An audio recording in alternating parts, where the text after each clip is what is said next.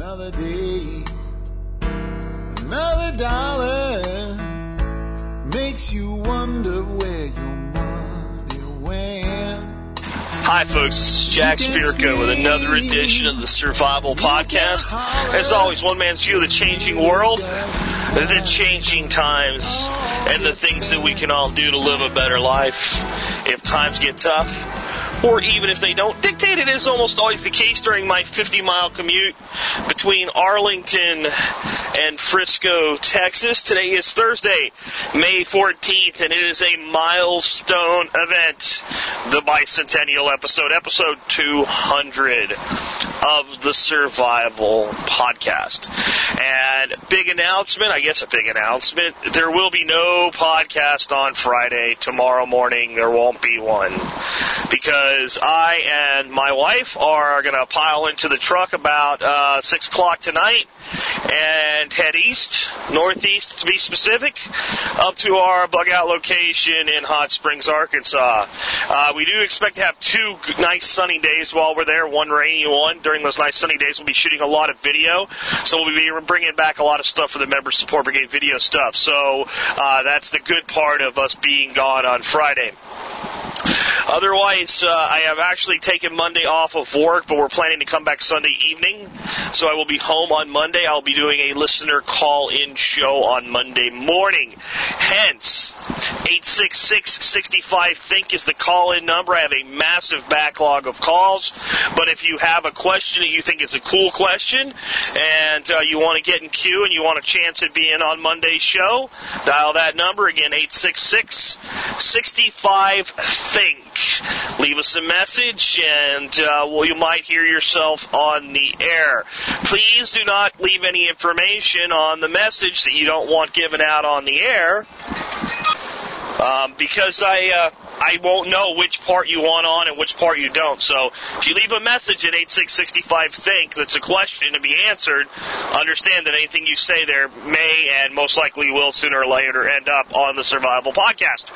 So moving on from there, let's knock out a little bit of house cleaning. Let's do the straight-up house cleaning first. The number one, if you think you get more than 25 cents in value out of each episode of the Survival Podcast, consider joining the Member Support Brigade and contribute $5 a month or $50 a year. The choice is yours. That'll work out to $0.25 an episode, and it helps support the work that we do here. Make sure you support our advertisers. They are on the right-hand margin. They are individually vetted by my ad council, which are our moderators on the forum. I cannot take an advertiser without their approval. If more than 2 of them, or if 2 or more of them say no to an advertiser, they do not get approved, even if they have a check in hand and want to be on the site.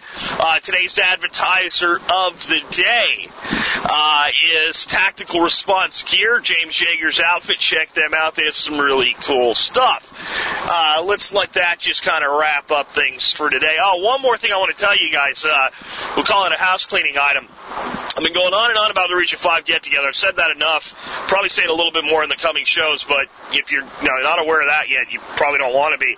But up in Iowa, and I think it's Region 6, I don't remember exactly, or 7, whatever region it is that Iowa and the surrounding states are in, up where Shannon Appleby is. Shannon is looking to put together a regional get-together up there. You can check out whichever region it is that Iowa's in, and if Shannon has posted anything by the time I publish this, I'll put a link to it. And Shannon, I'm sorry I don't remember what region you're in. I'm having trouble remembering what day it is for me today. So those folks in that region, don't take it personal. But let's move on from there. Yesterday, I ran an impromptu listener appreciation contest on CO2.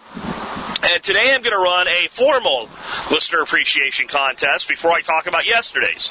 Today you have an opportunity to win a mini chest rig, which is a couple magazine holders, cargo pouch, very high-end piece of tactical gear. So if you're not a tactical type of person, or you don't have a tactical type of person to give this to, this is probably a contest you shouldn't play, because you're going to get this tactical piece of gear, and you're not going to have anything to do with it. So tactical people people or the friends of the Tactical Only, please play today. To play, you must have entered the Listener Appreciation Contest. I will have to be able to verify that you are in the contest, which means you filled out the form at thesurvivalpodcast.com before you play the game today. The way it works, you send me an email. In the email, you put in the subject line a code word that I'm about to give you. You put nothing else in the subject line except the code word. Don't put the contest code word is. Don't put the code word is. Nothing but the code word. The code word is SOE, Tactical Gear. In 3 words, SOE together, Tactical Gear. That is John Willis's company, and that is his website, and I want to make sure that since he's supporting us, we get some good branding done for him. So, in the subject line, SOE Tactical Gear. In the body of the email, your name, your shipping address in case you win so I don't have to track you down, and the email address you used when you entered the contest so I can verify that you are a legal entrant. I will give away a gear set today to 3 people. Respondent number 5, respondent number 30, respondent number 70. 5, 30, and 70, you will win. That means everybody gets a fair square chance to win. The early, the late, doesn't matter. I will warn you, don't look for your gear to show up in a couple days. We're going to be out of town. We won't ship until next week, probably next weekend, but you will know if you won probably by COB today. Now, yesterday's contest. This was something I did because as I was thinking about it, I was going to tell you the answer, and I thought people learn more when they look things up for themselves. The right answer yesterday came in at position number 3 from a guy that calls himself Google Dragon up in Canada. So I got to pay some Canadian shipping charges to send some cool stuff up to him, but I'm going to do that happily. But the answer was 0.0383%. So anything between 0.03% and 0.034% I considered the right answer. I'd say 9 out of 10 of you got the answer right. So I had to take another call there. I got one of my partners out of the country and lots of communication at odd hours. Anyway, anything between 0.03 and 0.04% I was accepting as the right answer. Most people got it right. One person said it was 83%, which would be impossible since we have 78% nitrogen and 18% oxygen. That doesn't really leave 18 or 80% of anything to fit in there. CO2, folks, I wanted to kind of make the point because of all this cultish belief in global warming and CO2 being a toxin and all this other crap. CO2 is the 4th entrant in our atmosphere as far as how much is there. There's the first 2 are nitrogen and oxygen, which I think most people are aware of. The 3rd most prominent gas in our atmosphere is argon. Now, argon is a poison. If I put you in a room with 30% argon, it will kill you dead. You will die. And you will die rather quickly and rather painfully. Argon is a toxin. There is 3 times more argon, or 0.09%, 0.09% argon in our atmosphere than there is CO2. Now, what I want you to understand, again, if you're anywhere you can see out a window, I want you to look out that window right now, and I want you to realize everything that you see that's green requires CO2 to live. And there's a third, roughly, not even a third, 0.03% of CO2 in our atmosphere. Let me make this, because it's such a huge Earth, and let me make this real for you. If you took a table, and on that table you put 1,000 pennies, and you picked up 1 penny and a set of tin snips, and you cut that 1 penny into thirds, and you put 2 pieces, 2/3 of it back on the table, and you held the 1/3 of 1 penny in your hand, and you looked at the other 999 and 2/3 pennies on the table, you're holding every scrap of CO2 in the atmosphere in your hand. That's how much CO2 is in our atmosphere. And every plant form on the planet needs it to live. Maybe we don't need to consider it a toxin.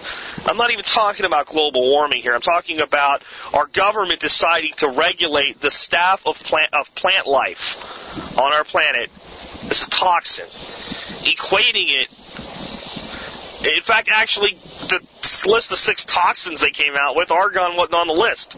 Argon will kill you. If I put you in a room with 20% CO2, 30% CO2, as long as you have enough oxygen, you're good. You'll live. You can breathe it. It won't hurt you. And that's absolutely, positively true, folks. You can check it out for yourself. I'm going to let that go, because now we're going to go into what today's show is actually about. I thought today what we would do is we would look into the future a little bit. My predictions for the near and the long-term future, what's actually going to happen out there, me playing Gerald Celente a little bit. Now, I want to be clear on something as I go through today's stuff and today's show. I am not Gerald Celente. I do not own the Trends Research Institute. I don't pile through mountains of data and mountains of historical data on a daily basis. And my predictions today are simply what my show always is, one man's view, and they're more for fun. Please don't base everything in your life on what I'm about to say, but I do think that in many instances I'm going to be pretty much spot on. I think over the next 5 years we're going to see a major growth in people gardening, and specifically gardening and growing things to produce food. I think it is going to be less driven by recession than everybody is saying. I think people are just starting to realize the value in it. And I think that every time someone starts a garden and shares it with somebody else, people look at it, and it's intrinsic into the heart and the soul of a human being to be in some way connected to the planet. We're born here, we literally breathe the planet in every time we inhale a piece of the atmosphere. And we are symbiotically working with the environment when we exhale that toxic carbon dioxide, because every plant around us needs it. We are so connected to this planet as a life form that what we've done to ourselves with the technology revolution, which has produced some amazing things, I'll give you, but as we've separated ourselves from that connection, and I think a lot of people are walking around pretty freaking miserable as people. They don't know why they're miserable. That's led to the overspending along with easy credit, and that's what's made people unhappy with who they are. They're not so much unhappy with how much money they have. Most people today, unless you're one of the people that got laid off and you're trying to pay your bills and you can't, most people that are employed today that are paying their bills actually have plenty of money. Now, I don't mean plenty of money like Donald Trump money or Mark Cuban money or any kind of money like that, but when it comes to being able to feed yourself, keep a roof over your head, make sure that your children can eat, make sure that your spouse can eat, to live better than 90% of the people on the globe, most people in America have plenty of money if that's the metering stick. But most people in America today are pretty freaking miserable. And I see them right now. I'm looking at them next to me in the cars around me. They're miserable. They're absolutely... here's one right here. Lady put her makeup on. Great. But she's miserable. I can see it in her face. I can see the dread. It's a Thursday. It's cloudy. I'm going to work again. I hate this place I'm going to. I don't like it here. And folks, when I came home from work last night, if you asked my wife, I was miserable. With my partners being away and out of the country over in Europe and me having to pull all the weight myself this week, it's been tough. And I've just been miserable with work this week. But what I did when I got home last night is I went out, and one of my raised beds needed a trellis built, with metal conduit. And I went out there and I built that trellis, and I started weaving the tomato plants in that bed into that trellis. And when I came in, covered in sweat, an hour later after I got home, I was in a great mood. And I think that's what's going to drive this green revolution, because it makes people feel good. And unlike a drug, unlike alcohol, unlike buying a shiny thing, unlike a special status credit card, it's not a phony boost. It's a real boost. People really feel better. There is a cost savings in there. But if you look around, the people today that are doing the most with gardens, they're not the people that are laid off and broke and looking for a job. They're the people that are still employed, that have been faced with the reality that it can happen. Because the broke guy that's lost his job can't afford the initial expense right now. So when people say that the depression or the recession is fueling the garden revolution, they're right. but they're wrong. They're right in that it's made people more acutely aware of what's going on, but it's not people trying to save money. It's really people understanding that there are risks out there, and the ones that can still do it, that still have the means to do it, are taking a preemptive step, not a reactive step. And as they're doing it, they're reconnecting with something that we've lost, and that's going to drive a lot of things forward. And I think that's a short-term prediction. I think we're going to see that continue right through into next summer. We're going to see a lot more people doing it. I don't think that I'm a genius for figuring that out. I think that most people are aware of that. They may not really understand it, but they're aware of it. Michelle Obama standing out in her Vogue attire and putting in an herb garden by sticking the shovel in the ground one time and waiting for 20 illegal Mexican laborers to come in and do the rest of the work. That's not Michelle Obama creating a revolution, folks. Politicians and politicians' wives do not create revolutions. They ride them. They ride the wave and they try to take popularism out of it. And what you saw there was her advisors going, hey, Michelle, look, you want to connect with Americans? Look, they're doing this now. You need to do it too.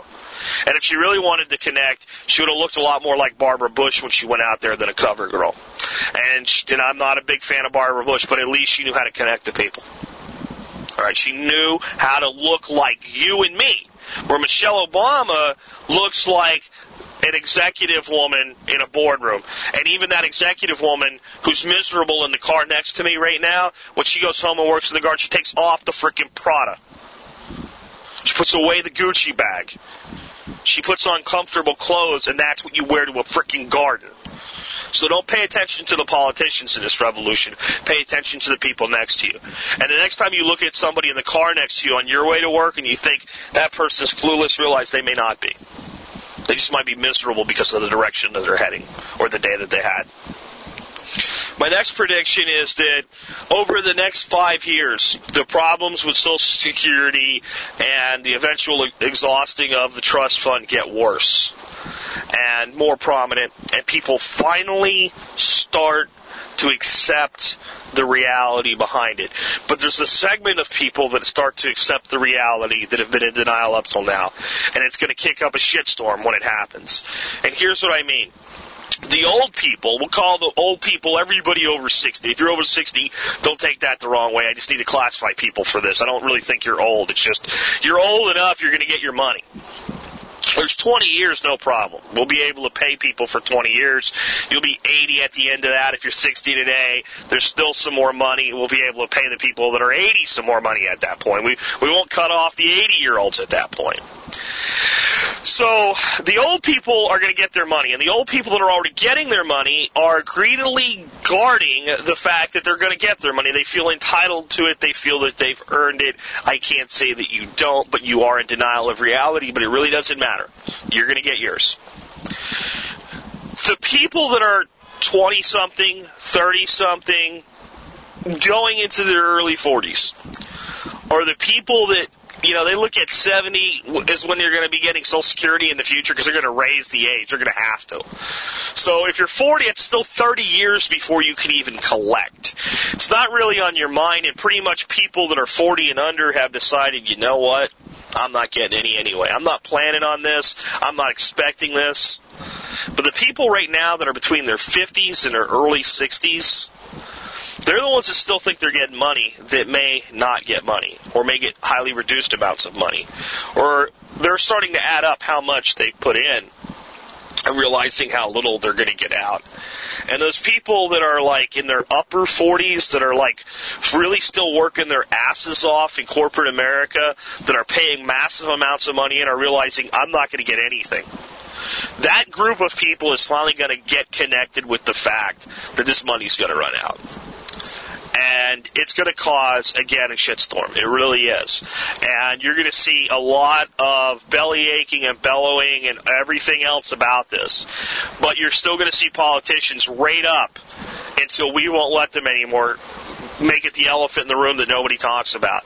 Nobody is unaware of this. This is not a Democrat issue. This is not a Republican issue. This is not a liberal issue. It's not a conservative issue. It's a simple matter of fact that the money that needs to come out of it exceeds the money that can go into it. And and we can't borrow to pay that.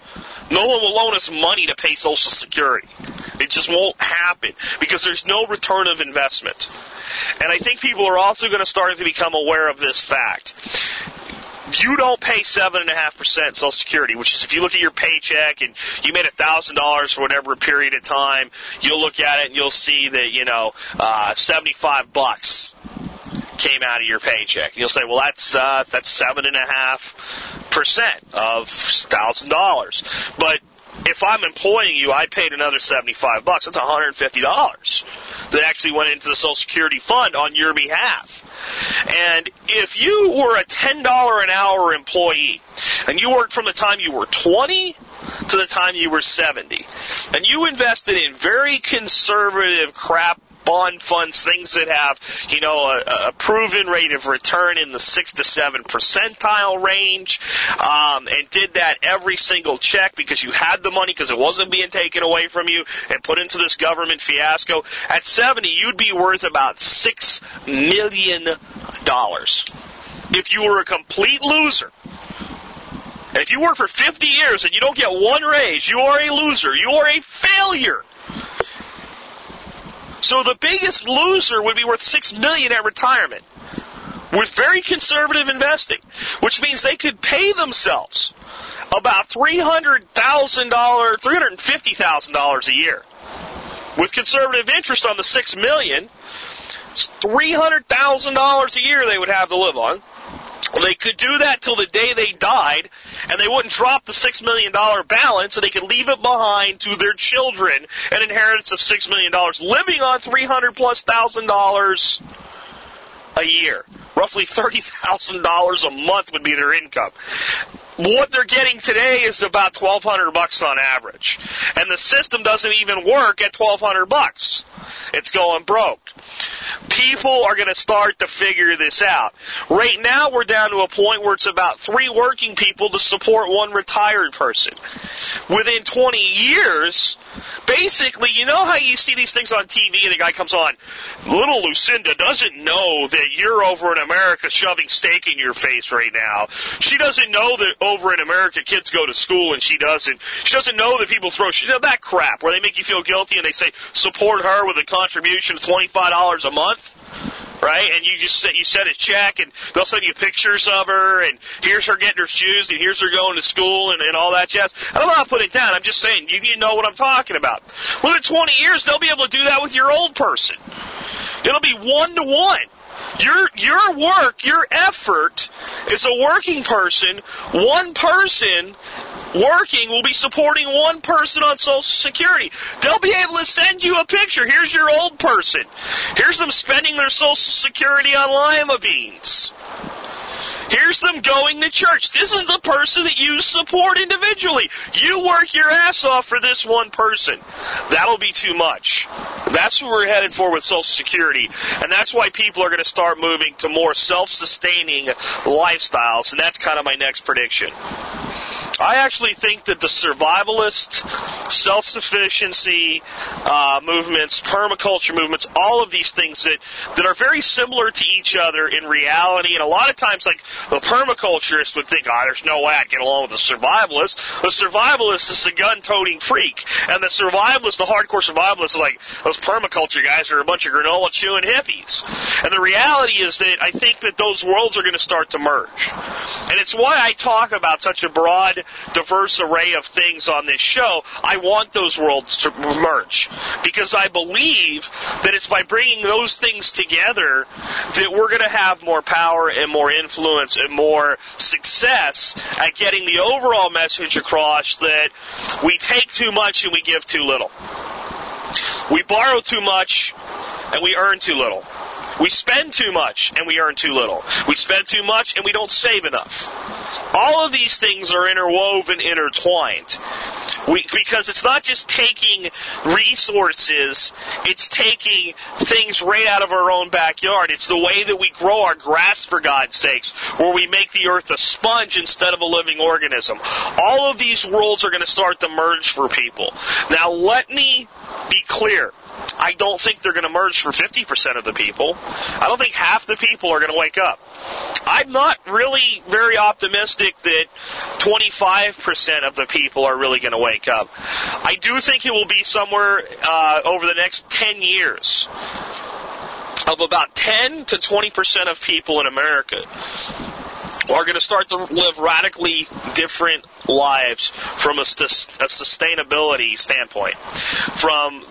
They're going to turn into 10 to 20% of America will turn into what we call today preppers, and I'm hoping by that time we don't even call that being a prepper anymore. We just start to look at that as something that, a large number of people do. There's a huge portion of this country that are on welfare and government entitlement programs. I don't expect those people to change anytime soon. Now, why I mention that, I need to be clear one thing up. I get emails once in a while from people going, lay off the people that are on government assistance programs. We're on disability and we can't help it. If you're really on disability and you really can't help it, and one guy that emailed me is like a disabled vet, I don't begrudge you. I don't think they give you enough for what you've done. And if you're truly on disability because you were born with some sort of problem or you were injured in some way that you just cannot work a job, you just can't do it and you need support, I don't begrudge you either. I am all for helping people in those situations. I think you'd get more help if we got the government out of that business, but since it's what's available to you right now, I do not begrudge you for doing it.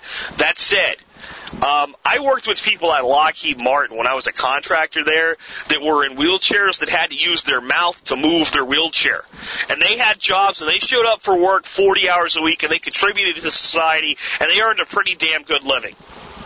So I will question some people as to, do you really need to be on disability? But if you do, that's fine. I'm talking about the people that know that they don't. I'm talking about, and there's a big difference between being on disability and being on welfare.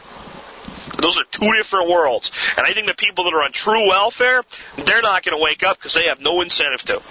And I think that the upper middle class that continues to thrive no matter how bad the economy gets, the only thing they're worried about is their 401k balance and their stock investments. But when it comes down to the run-of-the-mill income, they can still buy whatever they want, and they still are cash rich and they have lots of disposable income.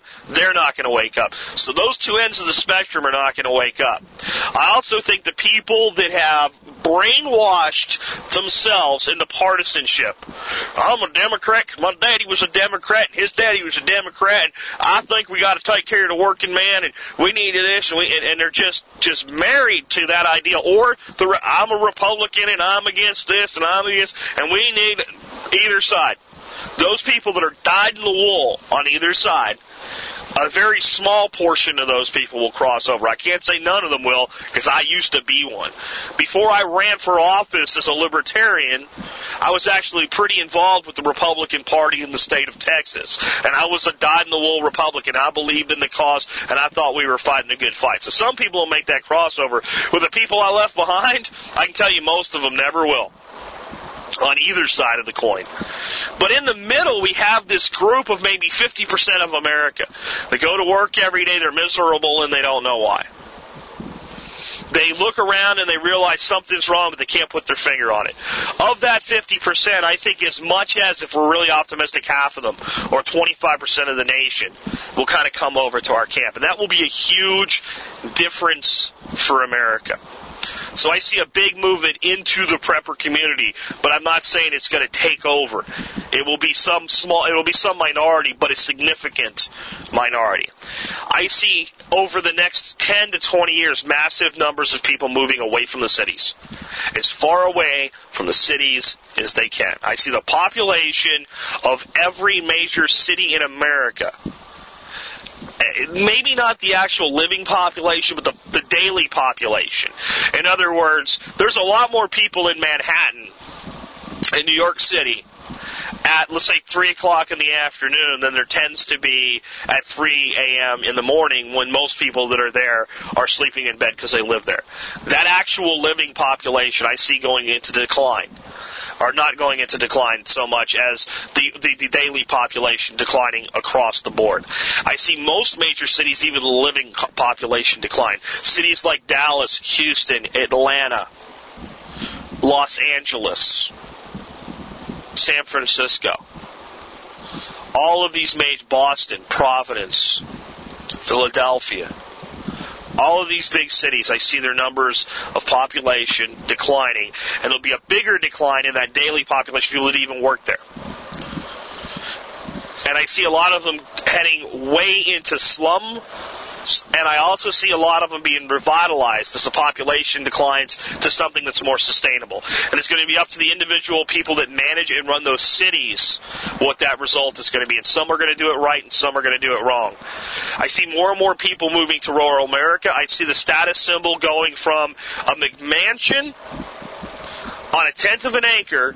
People are going to want a 3-bedroom, 2-bath house, 1,500 to 2,000 square feet with 2 acres of land or more. That's going to become what people really want. Something that's easier to take care of, it costs less money, that requires less of your effort to support it. I see a real move toward people creating homesteads once again in America. What we've learned as we look at society is that we always wax nostalgic for the past sooner or later.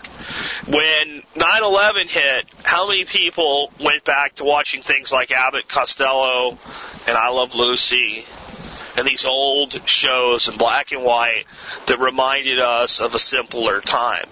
Why? Because when we're stressed, we decide that simplicity is a better way. And instead of having this massive stress like we did around 9/11, people now are realizing and becoming acutely aware of the combined effect of a little bit of stress every day over time. And they're realizing that people are keeling over of heart attacks a lot less because of trans-saturated fats than they are because they're miserable every day, and the stress that's on their body every day, and the stress that's on their hearts and their minds every day. And they're going to look for more simplicity. I'd say that block of 15 to 25% of America is going to severely rein in its spending, and they're going to put a higher premium on saving cash and having hard assets. When they do buy things, they're going to buy things that are really suited for the future. This is actually quite an optimistic prediction that I have here, an optimistic future that I have here. But let me turn the page now to the other side of this prediction. I think that is somewhere between 15 to 25% of Americans take ourselves out of the systems. Those that do are going to be the biggest contributors to those that don't. The wealthy person that knows how to run, operate, and manage a business, and don't think I'm putting them down. I respect them. I'm actually one of those people myself. I'm just choosing to opt out at some point from the system myself. But that person, no matter how hard they work, no matter how much they do, what really makes them successful is knowing how to motivate, manage, and direct people. If you can do that, you can build a business. If you cannot do that, you better hire someone that can and stay the hell out of their way. Those are your only two choices in that world. Well, as a large number of the productive people in those systems leave it, there's going to be less to do. There's also going to be less people buying the crap that those businesses produce. So I see eventually this recession looking like it's going to go away, and the next time that it comes back around, I see something that's going to make this first recession look like a joke. They will call it another recession. If Barack Obama's in office, he'll get the blame for it. If we've switched captains of the ship by then, whoever takes it over will get the blame. But the reality is it'll all be part of what we're doing right now. It's just going to be part of this one big giant cycle. We're not measuring these cycles large enough yet. When that happens, you'll see a stock market crash that'll make this one look like a walk in the park. Don't ask me exactly when that's going to happen. I'm just telling you sooner or later it's going to happen. These city streets and these giant city freeway systems that are jammed with cars every day, 15 years from now they're not going to be jammed with cars every day. Because people aren't going to want to be here. That's part of the population decline in these cities. People are going to leave. Even the prosperous areas like Dallas-Fort Worth. This is one of the most prosperous areas in the country right now. People are going to leave here too. People are going to get tired of it.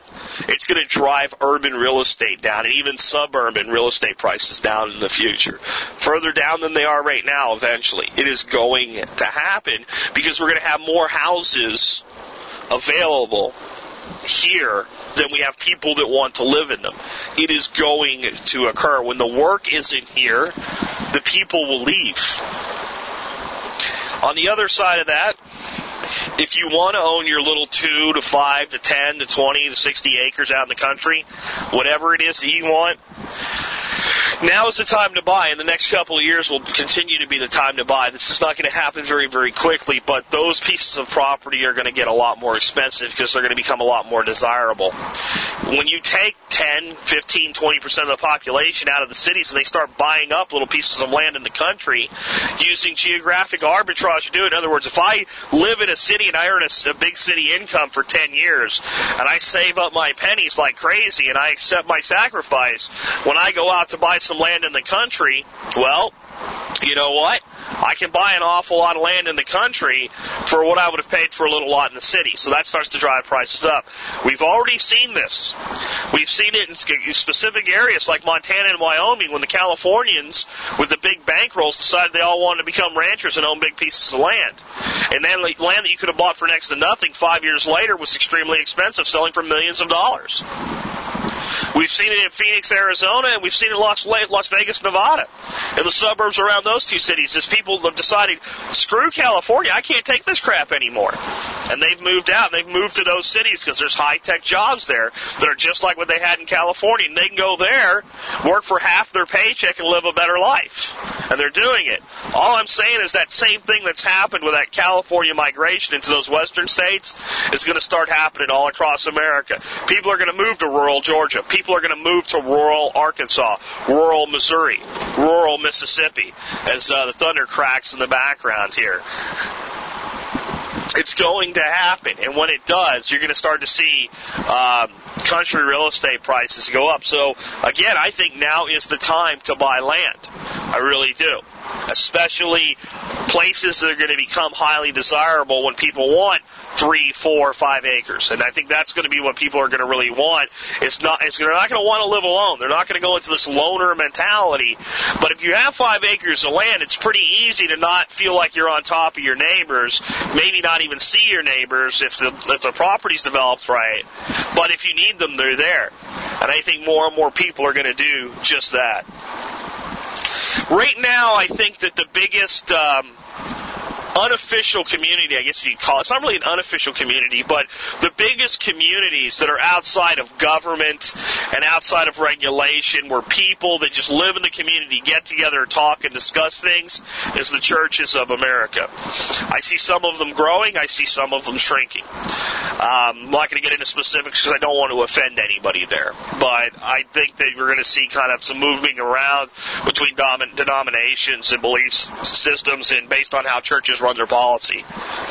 But I also see a large number of people, of this 10 to 25% of people that are going to start moving out of the cities, that are going to start living more of a survivalist, sustainable lifestyle. A huge number of those people are simply not religious. They have no interest in church. Many of them are spiritual people. They believe in God. Many of them are even Christians in that they believe in the story of Christianity and they believe in the Bible. They might even read it, but they're not church people.